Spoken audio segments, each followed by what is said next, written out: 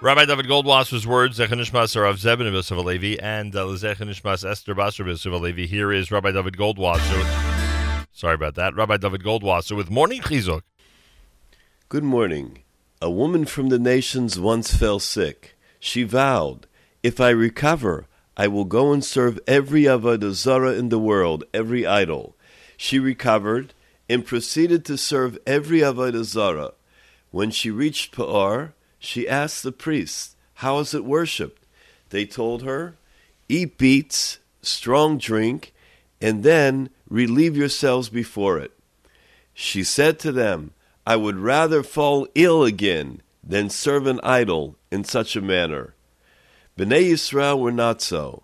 It says in Devarim, Moshe said to the judges of Israel, let each man kill his men who were attached to Baal Peor. You were attached to it like an airtight lid.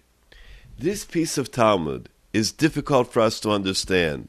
Could it be that the masses of Bnei Yisrael were lower than this woman from the nations who served every Avodah Zarah in the world? Does the Talmud come to accuse, to be mekatrig, Bnei Yisrael? The great Gaon, Rav Elchanan Wasserman, says, Chas v'shalom, the Talmud comes only to tell us the praise of Klal Yisrael. How do we know this?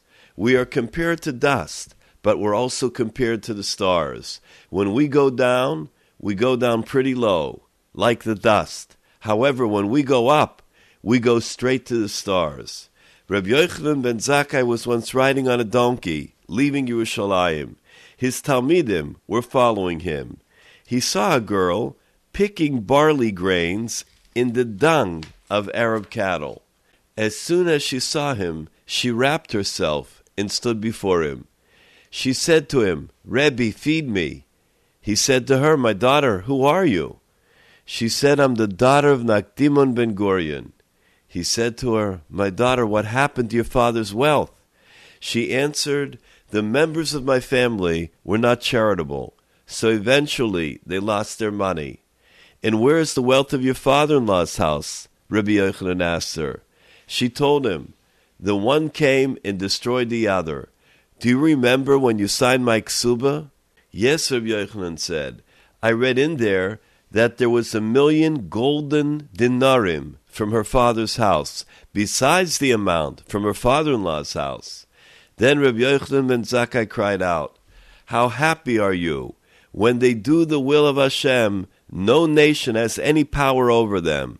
But when they don't do the Ratzon, the will of Hashem, He delivers them into the hands of a low people, and not only into the hands of a low people, but into the power of the cattle of those people. What does it mean, Ashreichem, happy are you?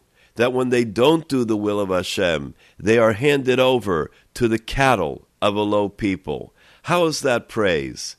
It is a siman. When Bnei Yisrael, the most exalted, when they go down, they descend to the depths. However, we learn from this that when they go up, they reach the stars. This has been Rabbi David Goldwasser, bringing you Morning Chizuk. Have a nice day.